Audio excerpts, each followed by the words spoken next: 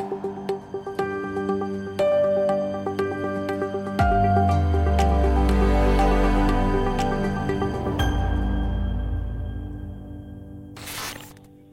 thank you for joining another episode of Direct Connect with Archer. I'm Mark Brahmstadt, Senior Vice President of Client Relationships here at Archer. Here with me today, we've got Jeff Johnson and Stacy Bresler of Archer. Stacy Bresler is one of the founders and managing partners here at Archer, and Jeff Johnson is one of our senior cybersecurity and NERC SIP compliance consultants. Hello, gentlemen. How are you today? Doing well. Doing good for a Monday.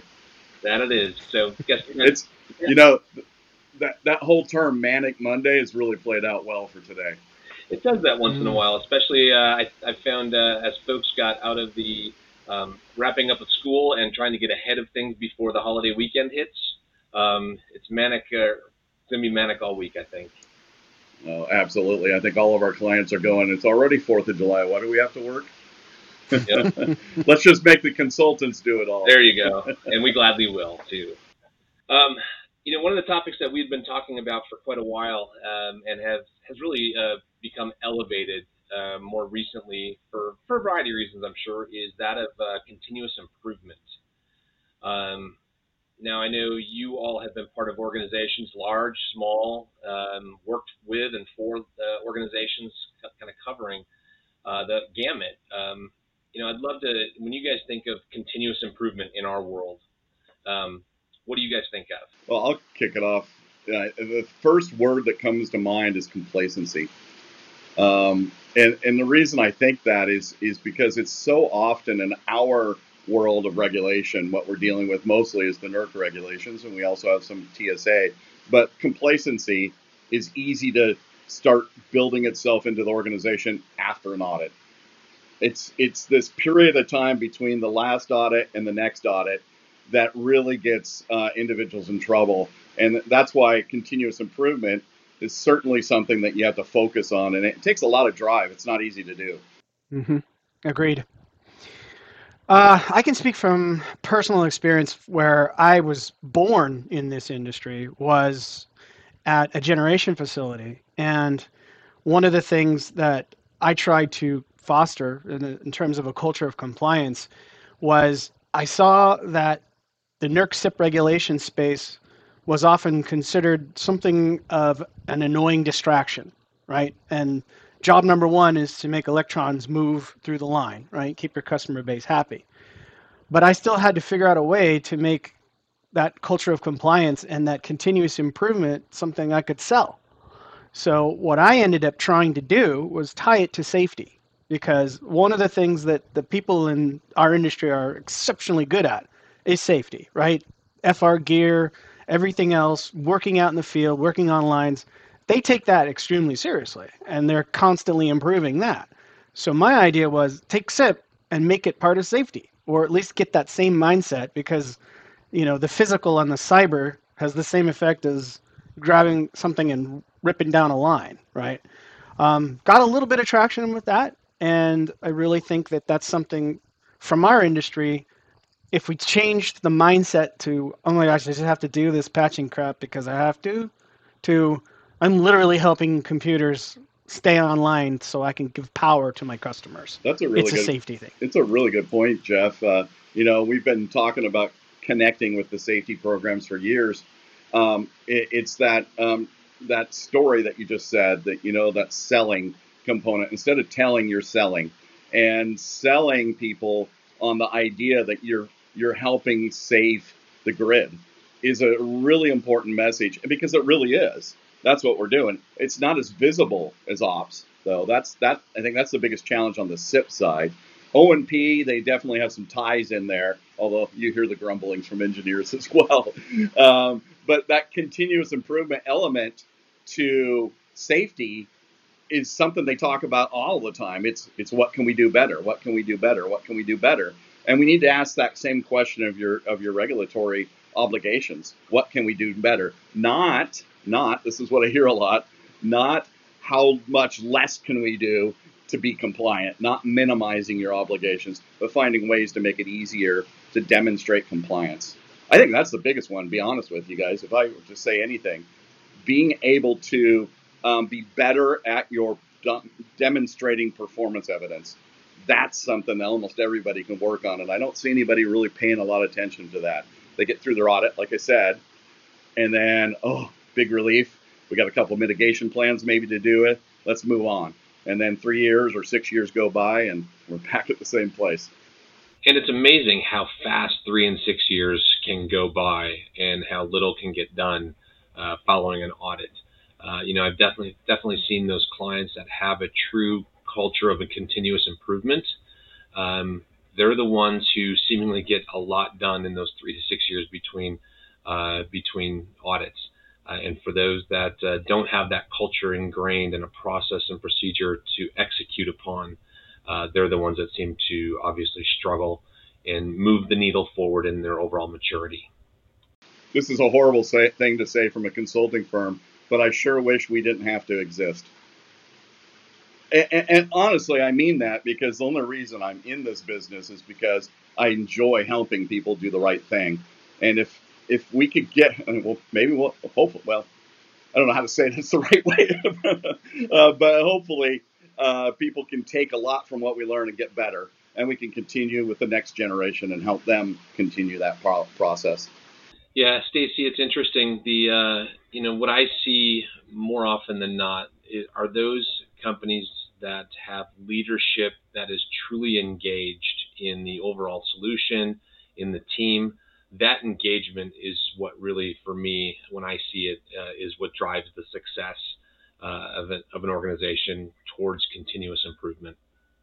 And you mean, what do you mean by engaged, Mark? Because I see different levels of it. Just curious what you think.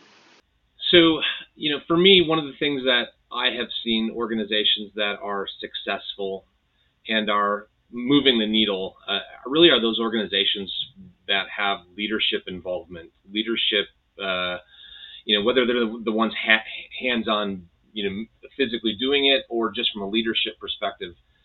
Those that are engaged have organizations that will follow them, quite honestly. And I guess I'd ask you guys both, kind of what do you think is engagement? I've seen various levels of engagement from executives. Sometimes it's just a report that they read, or there's a committee where they get together. I think that one of the missing elements of that is beyond just the meetings or just reading the reports. What else do they do? Stacy, that's a really good question. For me, it's those leaders that are the ones that are able to remove the roadblocks for the organization, as well as they're the ones who really champion the conversation of compliance within the organization at the senior leadership levels and really at all management levels. Yeah, and I would add, from my days in the regulatory enforcement area, that the places that we tended to see where things were falling down, and falling down hard, definitely had a lack of a management's finger on the pulse of the compliance program, right?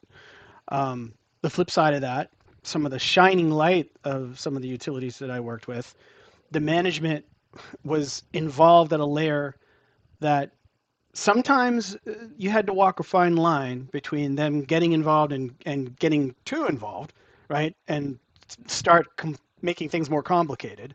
But quite frankly, it was the ones that were engaged, asking questions, dealing with the SMEs and dealing with the regulatory component on a face-to-face, hands-on basis, rather than just standing on top of an ivory tower and saying, well, we messed up, let's just write a check and make it go away. So the shining ones were the ones where the leadership was like, yeah, okay, we made a mistake. Our people did something, or our program fell down. Now let's work to resolve it, make sure it doesn't happen again. I think that's key. Yeah, I think you're right on. I think you keyed on a part of it, that leadership needs to ask good questions, right? And the questions they need to ask are, how can I help you? How can I help you along the way? And to Mark, your point, getting rid of the hurdles, whatever barricades might exist, toward, assuring that you continue to be compliant, not just get to compliance. And I think those are really important things. That's sometimes a hard thing to do versus say, but it's a necessary evil in order to assure that you're doing that stuff, and give some authority to your compliance program people. I see it often that the compliance organization is scared of their executives, and they're really scared of their business areas, and they're caught between two rocks. And if leadership can enable them and give them that authority, I think things clear up a lot. Another thing is it was really funny that you said that, Jeff, is about getting too involved. Oh, that's definitely something that can happen when executives start diving into areas that they don't understand. Sometimes they need to take a step back and just realize they don't understand, because like SIP 5 can get really super complicated really fast. So you got to trust your SMEs sometimes. But that's good leadership, is to be able to listen and also smell out. I'll just finalize this part. Smell out the bad stuff, because there's going to be bad messages. You got to be able to have that skill to say, I'm being sold something that's not real. I'm pretty sure. So. We talked a little bit about leadership and their engagement and some of the things that we've seen. But how do organizations really foster an attitude of continuous improvement in their space? You answer that in any way that you want, maybe an example or otherwise. But how do you really see them fostering that attitude across the organization? Well, I've seen two very divergent approaches. I've seen the carrot and the stick. I've seen, departments that are run on a kind of merit-based, bonus-based, incentive-based situations where, in addition to the traditional, we're all in this together to help protect the safety and reliability of the BES, if you do that and you do it well, then you get a reward at the end, and that incentivizes people to try not to make the same mistakes over and over and over again. That works pretty well in a lot of cases. Not everybody's as passionate about SIP as we are, because people sometimes they're told they're going to be involved in NERC SIP and they run completely opposite in direction. So you have to contend with that. But I've seen the stick approach too, and that's more of the, especially when you experience utilities that are having programmatic failures where it's like one self-report after another, again and again and again, the same mistakes are being made, the same systems are breaking down. Then you get the management come down hard and really start to make people understand that their livelihoods, their jobs, their reputations are on the line, along the line of the reputation and the safety of the company. I've seen both results produce. Which one is the best? I tend to lean towards the carrot, but that's why the entire regulatory enforcement process exists, right? At that grander level, you reward the companies that are doing well with mild FFTs or some compliance acceptance, but the stick comes into play, and unfortunately, it starts at the top and trickles its way down. So, pick your own adventure type of thing, but I think either way, it forces the people that are in the field and in the trenches to do a better job.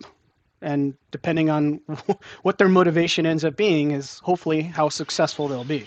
Absolutely. I think you're spot on there. This kind of plays into a on target that I just did recently, where, I'm talking about the, selling versus telling. And that big stick that you talk about, it can produce those results, but it's probably not long term. And on the flip side, if you're rewarding everybody for a bunch of stuff, and that's a lot of the carrot kind of thing. It lasts for a while, but not everybody's incentivized by bonuses and money. They want to know that they're making a difference, and so there's a lot of ways to catch more flies with honey. And don't think that carrots have to just be a bonus at the end of the day. It could be just, hey guys, that was fantastic work you did. Why don't you go out to dinner, you small group of 3 or 4, on me, kind of thing. Simple little things that could really help, drive this team approach to solutioning. And I think that's always the better process. But in the background, you want to sell versus tell. You want to educate versus train. And spend that time with the people that have to do this and have to do it right for the entire organization to be compliant. Spend time with them. Don't just think they're going to read a procedure or a process and be successful. Those are really good points, and it really just is then incumbent on the leaders to know their people. When we get in the conversation of continuous improvement, it very quickly goes to leadership effectiveness quite often. So they have to know their team's carrot stick, what works, the blend, what types of carrots. So that's a great point. So thank you both. And on that note, I think a great place to maybe wrap up this conversation. Jeff and Stacy, thank you for your involvement in another wonderful Direct Connect with Archer. Thank you very much. Have a great day. Absolutely. Happy to be here. Thank you very much, sir. Thank you. Bye.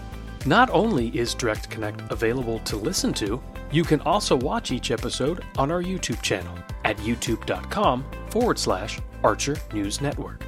If you're interested in who we are and what we do, head on over to our website at archerint.com. That's archerint.com.